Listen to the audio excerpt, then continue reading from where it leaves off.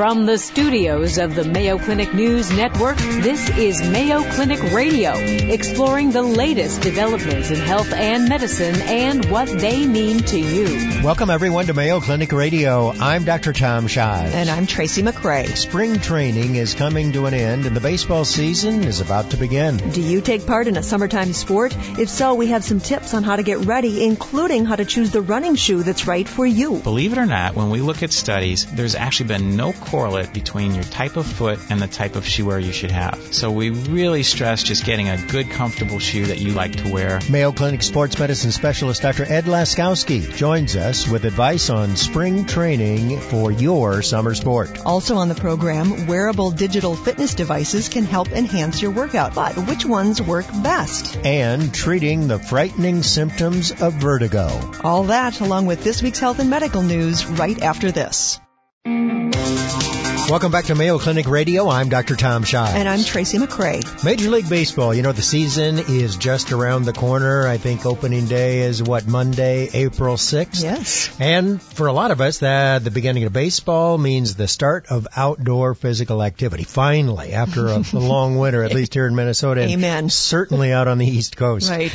Maybe it's preparing for a 10K race, getting ready to play on your local softball team, or getting those golf clubs out of the closet and heading to the links. Whatever. It is time for some physical activity outdoors. But Major League Baseball players don't take the field without weeks of spring training, and that's a reminder to the rest of us that conditioning is an important part of getting back into the game.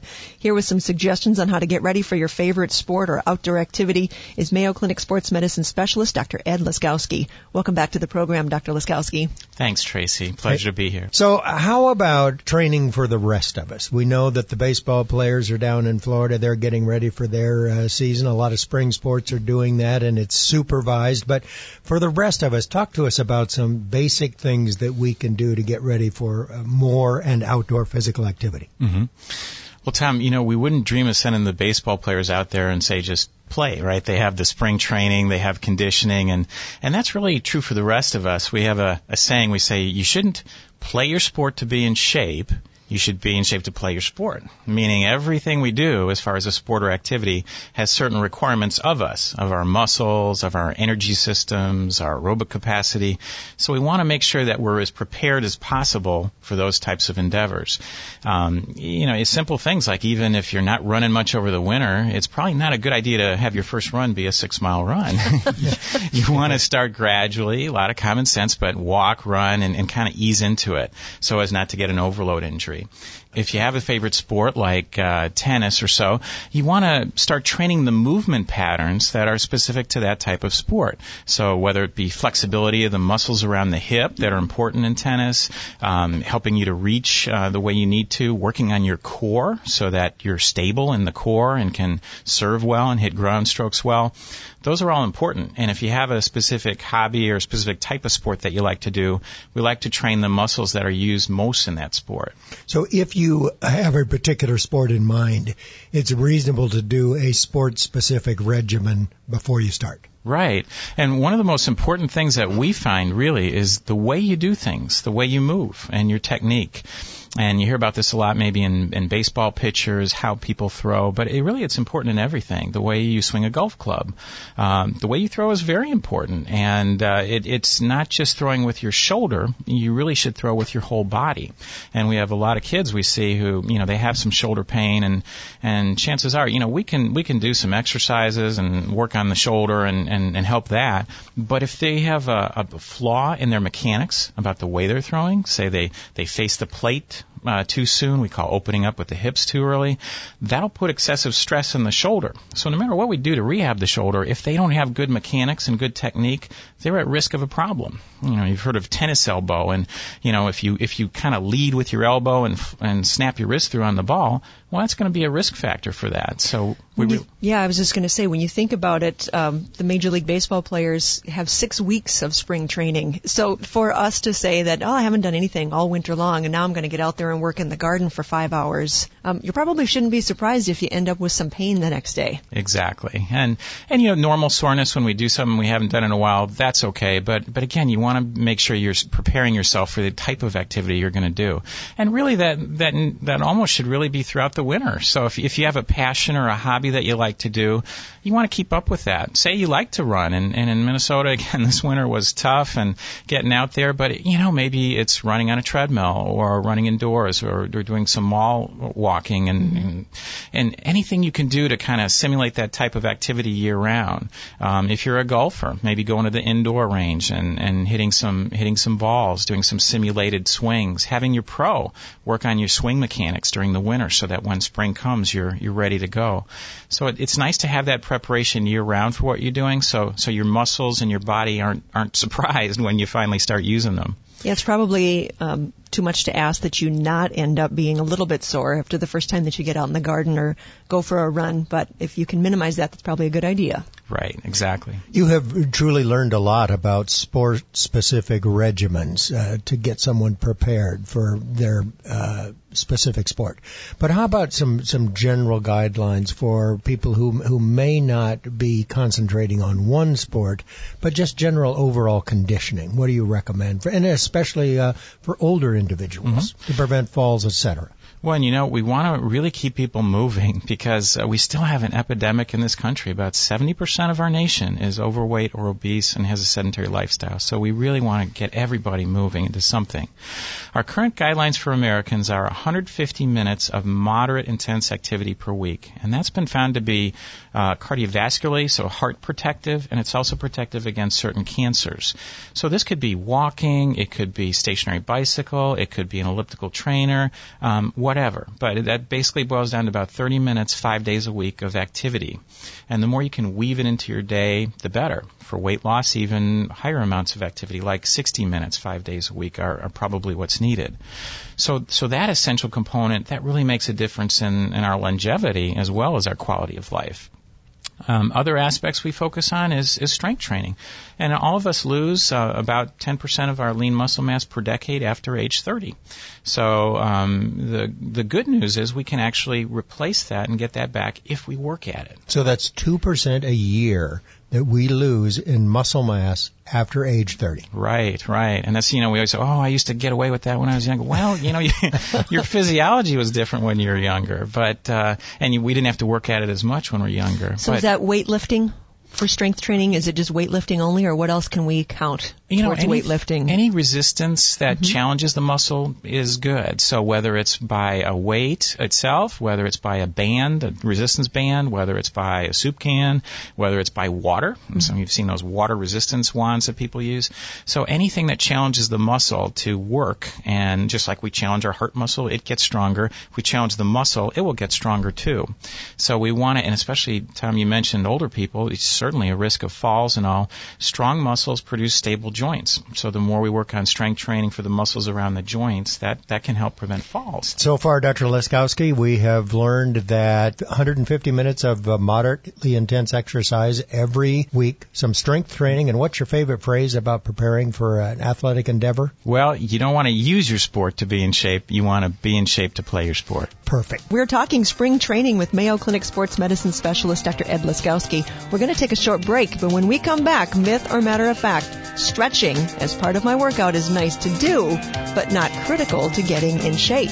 Myth or matter of fact. And you're listening to Mayo Clinic Radio on the Mayo Clinic News Network.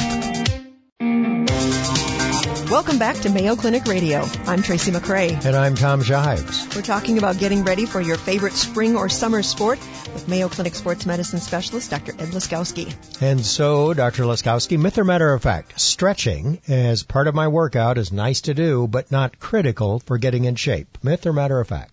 Okay. Well, I think stretching is important. I think the controversy comes around some studies that came out that showed that if you did a static stretch, say you did your classic runner's heel cord stretch, and then you participated in a very aggressive ballistic activity like a 100-meter sprint, there may be some decrement in performance when you do something like that. But overall, I prefer to use the term range of motion about a joint rather than stretching. In other words, we want the optimum range of motion about our joint so our muscles can work effectively within that range and do what they need to do. One of the things that we find most important is symmetry or side-to-side equality. And we always tell people, some people say, oh, doc, I stretch all the time. I'm not getting anywhere. And that's okay. There's a genetic set point in flexibility for everybody, and that not everybody has to be a gymnast or a ballerina. But if you've had an injury, there may be some tightening of the tissues, and you may have a side-to-side difference. So say you've had a hamstring strain, and you're tighter on one side than another. That has been shown to be a predilection for injury, a predisposing factor for injury. So we really want to have symmetry side to side. And we also want to have the optimum range given your genes and your genetics. Say you run hills. Well, your Achilles tendon needs to be able to accommodate to that hill. And if it's not as flexible, it's going to get a lot of loading when you're going up and down hills. That may lead over time to some overuse Achilles injuries. So if you have the optimal range of motion about the joint, you minimize the stress to the tissue. So it sounds like you're saying stretching is a bit overrated. Well, I think I think it is good. I think it's for the right reasons, though, to ensure equalness side to side, and stretching does increase muscle blood flow too, and so it sort of gets you ready. Mm-hmm. I was just before or after. That's what I was going to ask. That's a great point, because a lot of people say, well, you should stretch before and after, and it's hard with our lifestyles and everything. We kind of advocate just a gradual warm-up when you get into an activity. So if you're going out for a run, do kind of a walk, jog, then get into your run. Actually, after you've run, that's when your muscle's most warm and your blood flow is increased, and you're probably more likely to gain a benefit from a stretch at that time. So stretching during the cool-down period is a really nice time to do it. Another thing is you really have to hold the stretches about 30 seconds to really get the benefit that you need. And if you kind of just look on the fitness floor and watch people, it's probably 5-10 seconds that people are holding stretches. But our research shows that you have to have that prolonged tug on the tissue to actually get it to change and remodel. Myth or matter of fact? No pain, no gain. That's a myth. I mean, certainly, as we talked about, the pain from kind of going into exercise levels that you've never been to before, you're kind of gradually improving as far as maybe you're in a 5K or a half marathon or marathon program. You're going to get that normal soreness that occurs, and that's okay. If that gets better the next day, you kind of work it out, walk it out, not a problem. But we don't want to have to, force ourselves into painful positions and also do weight training or anything that's really causing excruciating pain. That usually indicates injury to the tissue. So the phrase "play through the pain," what do you think of that one? Yeah, no, we don't like that either. No, those days are over. Pain is feedback. It really is. It's sure. I think God gave us that to let us know. We want to take our hand off the stove and everything like that. So we need to. It kind of draws attention to something. So if we have a pain in the knees, what is it? An overtraining issue? Do we actually have an injury there? So we like to respect the pain and see what's causing it. It may be just a normal soreness and all, and that's okay.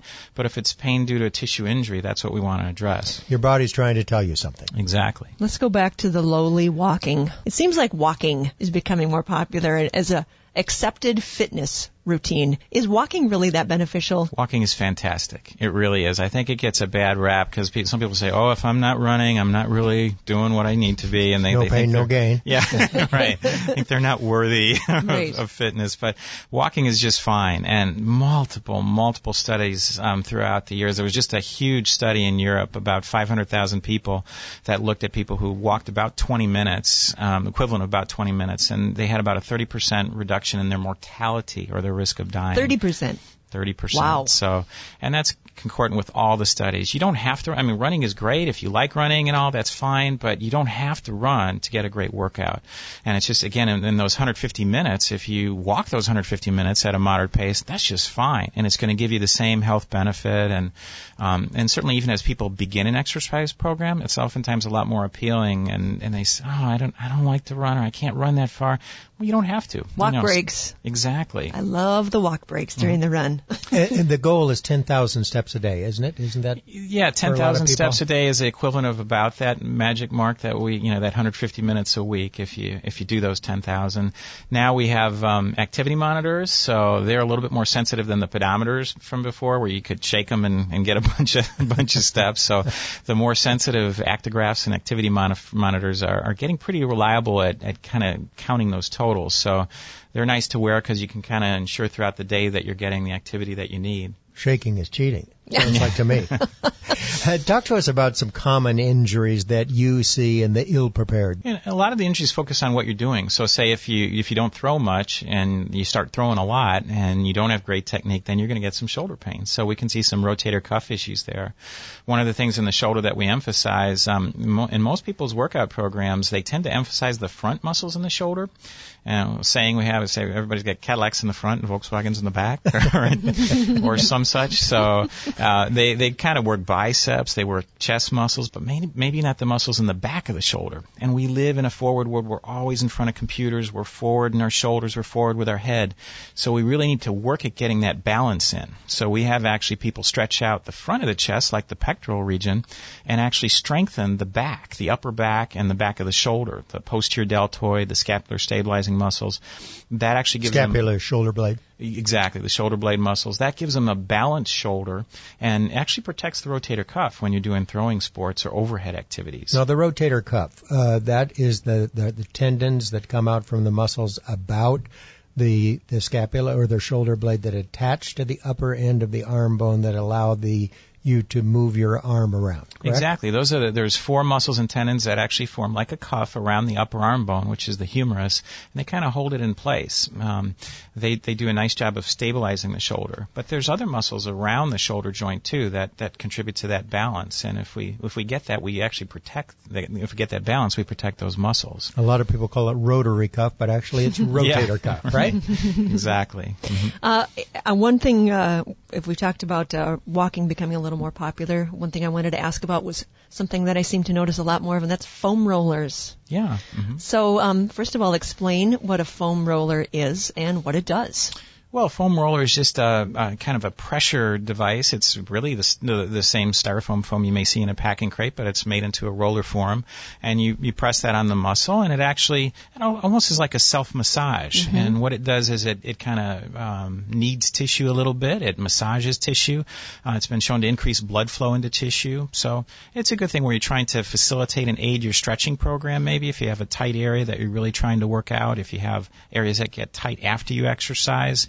Foam rollers can be a nice help to help you with that. Yeah, well, instead of going for a massage, you can almost get that same benefit with learning how to do those techniques on yourself. It's a cheap masseuse. That's what that is. Before you go, Tracy needs some new running shoes, I've noticed. And you can go to the store, and no matter what store you go to, there's 100 different options. Help us with that. What are the criteria that you use to pick out a good pair of running shoes? Is it comfortable?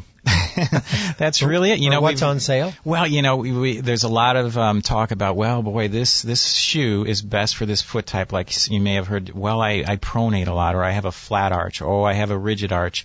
And people will say, well, you need a motion control shoe because you pronate a lot, or oh, you need a cushioning shoe because you have a very rigid foot. Believe it or not, when we look at studies, there's actually been no correlate between your type of foot and the type of shoe wear you should have. So we really stress just getting a good, comfortable shoe that you like and that you like to wear. One of the more important things is changing it quite frequently. We find that no matter what material the shoe is made of, after about 300 to 400 miles, that material breaks down and loses its shock absorbency. So just even on the calendar, say you run 20 miles a week or so, just count off the number of weeks and kind of put a dot, say new shoes, because the shoe may look good, but in our biomechanical studies, that 20% loss can be an effective, contribute to injury. 300 or 400 miles on your shoes, Tracy, you gotta get a new pair. I better keep. Actually, my birthday's coming up. I'll be looking for that, Dr. Shives. Thanks so much, Dr. Laskowski, for your spring training tips. Again, Dr. Ed Laskowski is a sports medicine specialist at Mayo Clinic. Still to come on Mayo Clinic Radio, wearable digital fitness devices, choosing the one that's right for you. And when the room starts spinning, treating vertigo.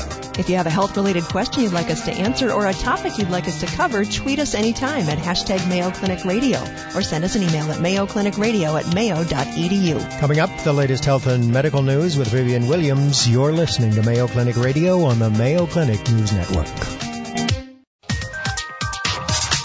Hi, I'm Vivian Williams with this Mayo Clinic News Network headline. It's Colon Cancer Awareness Month, so let's talk about colon polyps. A new technique developed by experts in Great Britain is making it easier to remove large polyps that form in the rectum. Now, that's important because polyps there tend to grow to be very large, and the bigger they are, the more likely they are to become cancerous. But traditional surgery to remove large rectal polyps may result in the need for a stoma to allow stool to be collected in an outside bag. The new technique changes that. It can save the rectum and patients can go home the same day. Mayo Clinic Dr. Eric Dozois says the procedure is revolutionary for patients who otherwise would have to endure major surgery. So we can effectively get this polyp out without having to put them through a major operation. Those are the patients that benefit the most from this type of procedure. Dr. Dozois says polyp removal is key to preventing cancer, and he and his colleagues performed this procedure at Mayo Clinic. And that's a look at a Mayo Clinic News Network headline. I'm Vivian Williams. Welcome back to Mayo Clinic Radio. I'm Dr. Tom Shive. And I'm Tracy McRae. Well, Tracy, they have names like Fitbit and Garmin Forerunner and Basis Peak and Misfit Flash.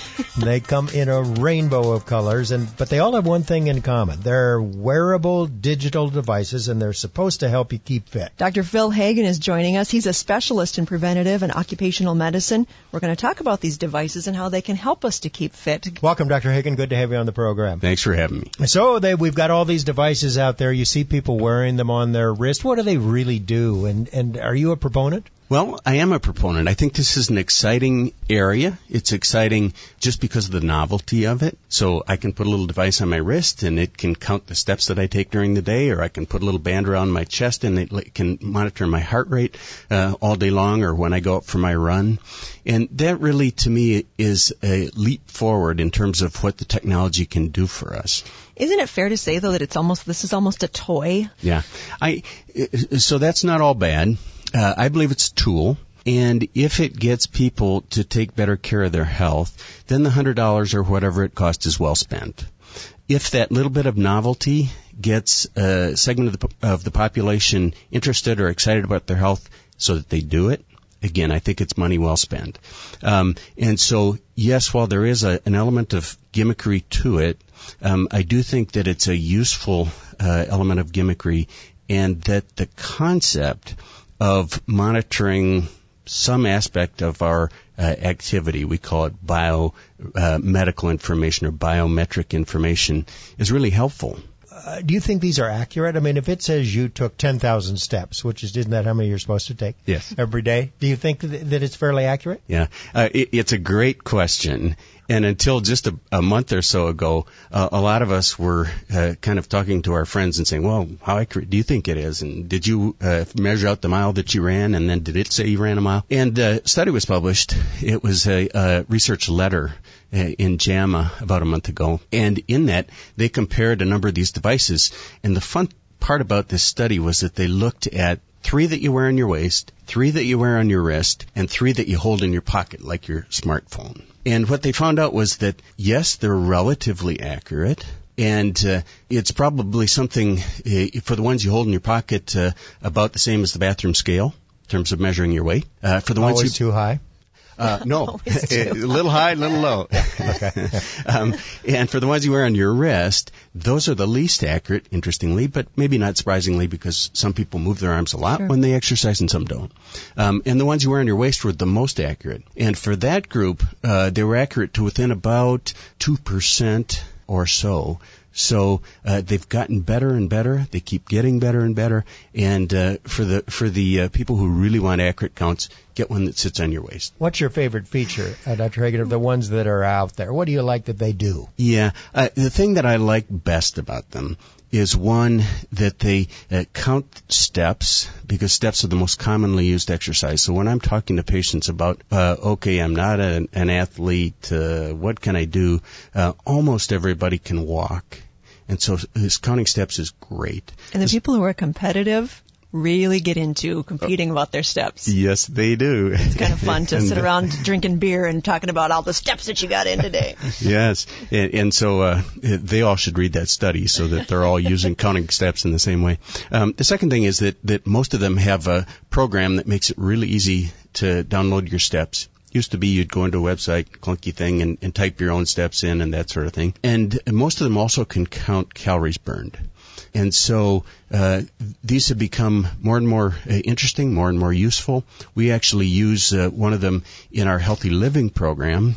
We send them out to people before they come to enter into the Healthy Living program so that we can talk to them about how much they do during the day, but also when they do it during the day. So that there's research literature that says if you go out and exercise just the way you're supposed to, but you spend the rest of the day sitting in front of a screen, you're still at higher risk for developing heart disease and obesity and those sorts of things. And so part of the future message is going to be, hey, get up and move during the day. So the devices help us also to look at that. Can you program that device so if somebody comes through the Healthy Living program and you prescribe a particular regimen, can you program that into their device? Not quite like that, but what you can do, and what we really like is, they can collect the information before they come, then they can come here, we can work out a very personalized program for them, and then when they go home, they can continue to wear their monitor, and they can talk to a coach, either online or on the phone, who can then say, okay, here's the program we worked out for you. How's it going for you? I see that you did 10,000 steps on these 3 days and 2,000 on one of those days. What happened on that day? And so all of a sudden, it makes the conversation quicker and smarter. It moves us along in terms of working with people. We don't know for sure what's coming out with the new iWatch, but you mentioned that if you put a band around your chest, you can keep track of your heart rate. But I think the iWatch is going to do that with a device right on your wrist, right? Right. You know, that's what's so fun about this is the opportunities are huge. So the devices that we're talking about measure movement. But the iPhones, or phones, smartphones in general, and the iWatch have the GPS capability. And so if you're a bike rider and you're not moving your wrist much at all, it can still record how far you went and how quickly you did it, and estimate your speed on the bike. So that's using something that's built into all those smart devices. They're also starting to look at the ability to record heart rate with something as small as a watch, and then a few other things. In fact, there are some wearable devices in the market that measure your heart rate, your body temperature, how many breaths you take. So you can just see this moving from the medical world, where we monitor some of these sorts of things, to a consumer world, and I think that that's a good thing as long as you can get over Big Brother collecting all your data and watching it. We're going to be able to help people with conditions like diabetes. That's what I was going to get into when you talk about the Big Brother aspect of it, because some people don't like that there's a device that can report back on their whatever they did that day. Other people, you know, like you said, if it's somebody who's recovering from a heart attack, or if there's some sort of, if it's part of a medical plan, or then it's a different situation, isn't it? It is, and I think that I am a certified paranoid, so I think people really should be looking at those sorts of things. Where's my information? Who has it? How's it passing back and forth? And those sorts of things.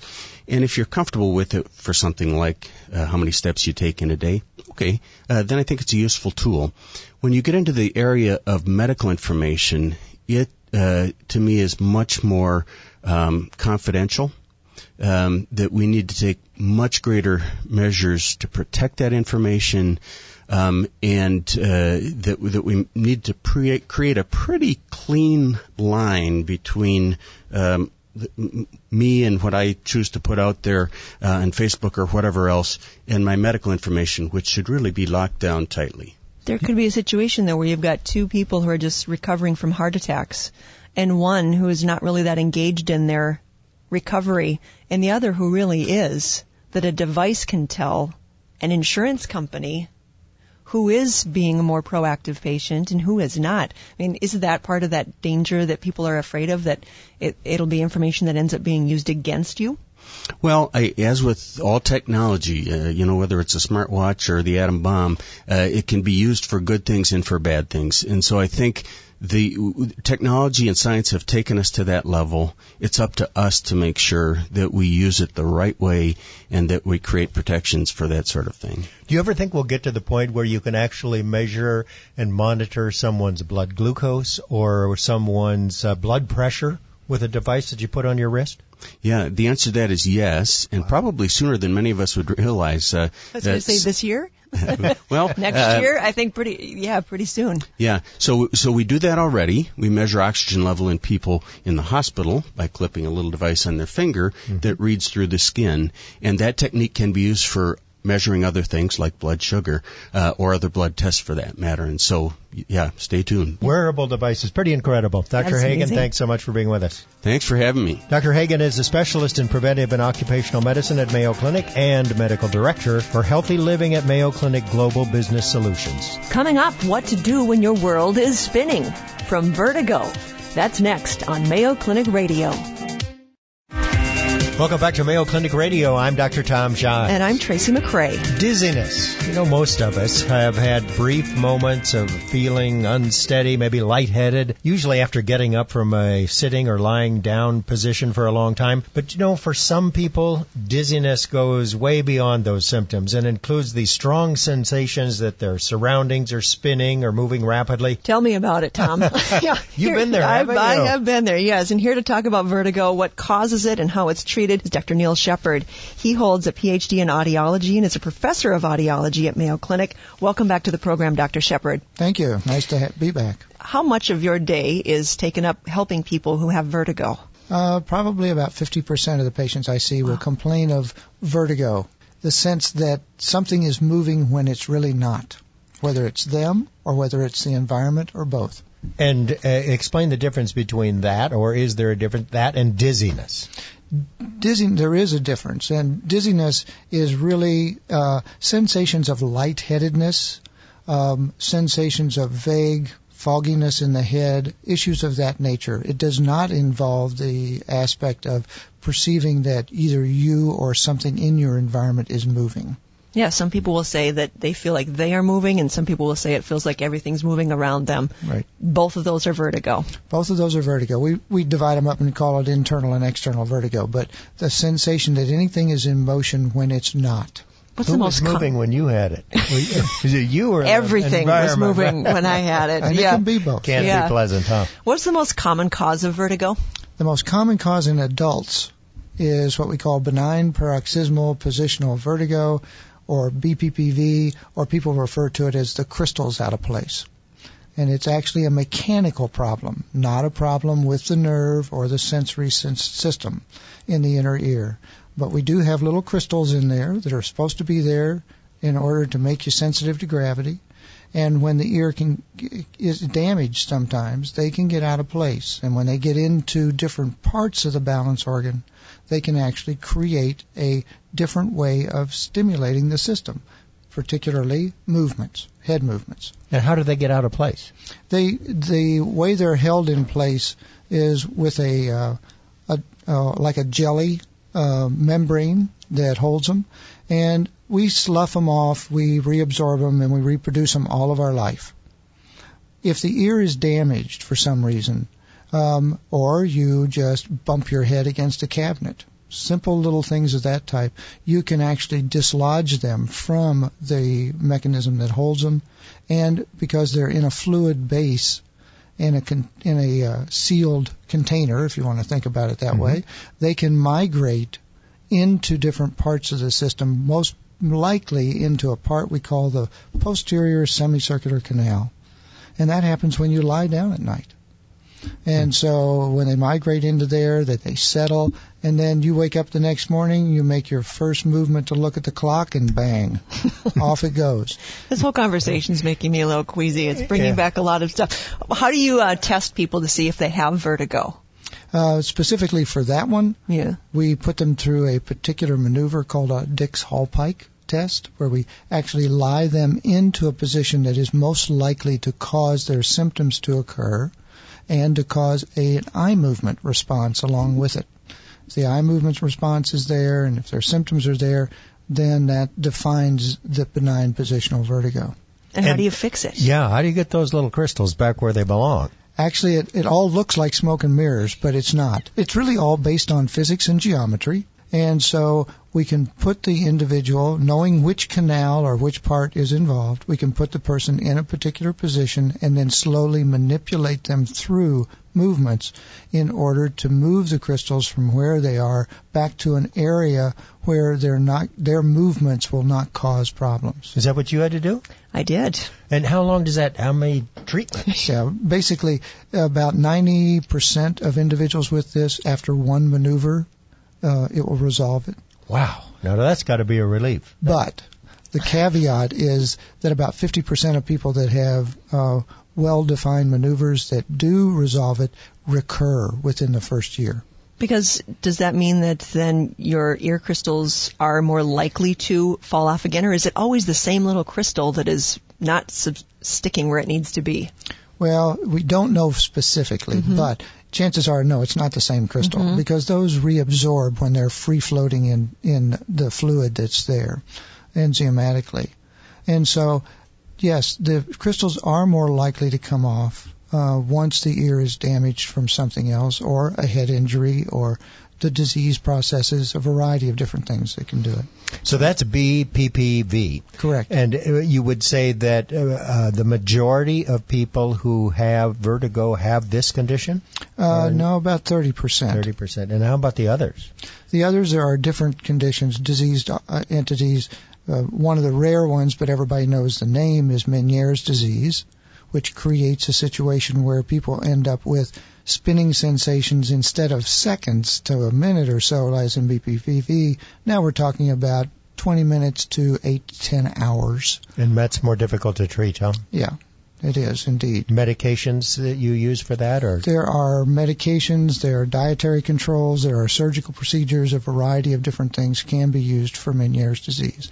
But it's rare. We're talking less than, if you look at the general population, less than 0.25%. The folks that have vertigo, though, I know in my own case and in all sorts of people who have come up to me and talked to me about it afterwards, the first time you have vertigo, it's almost unbearable. And explain why it is so much, I don't know, there's something that your brain can't believe what's going on, or what's happening when you first have vertigo?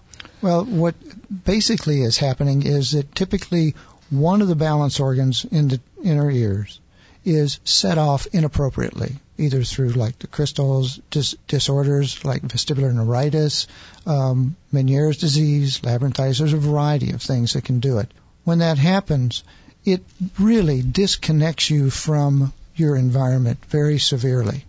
And nothing creates anxiety, angst, fear more rapidly than to have you all of a sudden disconnected from your environment, inability to control what's happening to you.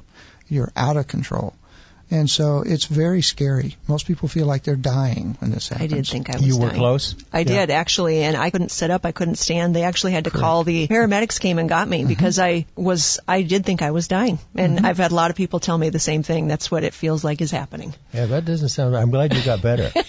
Well, that's what's so amazing about it. And I think it must be fascinating what you do because it is so debilitating, but yet your brain can figure out its way around it in a way. Right. You have an internal process that when one side acts up, other than in Meniere's disease, the acting up of the side that's inappropriately functioning, the brain can go into a mechanism where it will compensate for that. And in fact, for most people that have a disorder like vestibular neuritis, which is an infection that occurs, it's not the medications at the very first. It's your brain that within the first 24 hours to 72 hours is really making you feel better. And then it's got to compensate for the fact that when you make movements, it's got to now adjust to that, which is a much longer process. What percentage of patients who have vertigo are you ultimately able to cure? I mean, are there some that just have it and you can't get rid of it? There's some that will have an expression of vertigo that, we can reduce it, but not eliminate it. But that's a very small percentage. I would speculate that probably 80 to 85% of the patients we see with vertigo, we can either reduce down to the point where it's not interfering with their lifestyle or it's gone. Is there anybody with vertigo who shouldn't go see their doctor? No. It sounds like you've got a pretty good handle on this, though. Your percentage of being able to cure, or at least significantly help, is very high. Yes, it is. Thanks for the great update. You're welcome. That's our program for this week. For more information about topics discussed today, visit us on the web at Mayo Clinic News Network, where you can access a podcast of today's show, previously aired programs, and the latest news from Mayo Clinic. Do you have a question about health and medicine for one of our Mayo Clinic experts? Tweet us anytime at #Mayo Clinic Radio. We'll be answering your questions in upcoming programs. You've been listening to Mayo Clinic Radio on the Mayo Clinic News Network. Our senior producer is Rich Dietman. Our social media editor, Audrey Castletime. For Mayo Clinic Radio. I'm Dr. Tom Shives. And I'm Tracy McRae. Thanks for being with us. Any medical information conveyed during this program is not intended as a substitute for personal medical advice, and you should not take any action before consulting a healthcare professional. For more information, please go to our website, radio.mayoclinic.org. Please join us each week on this station for more of the medical information you want from Mayo Clinic specialists who know.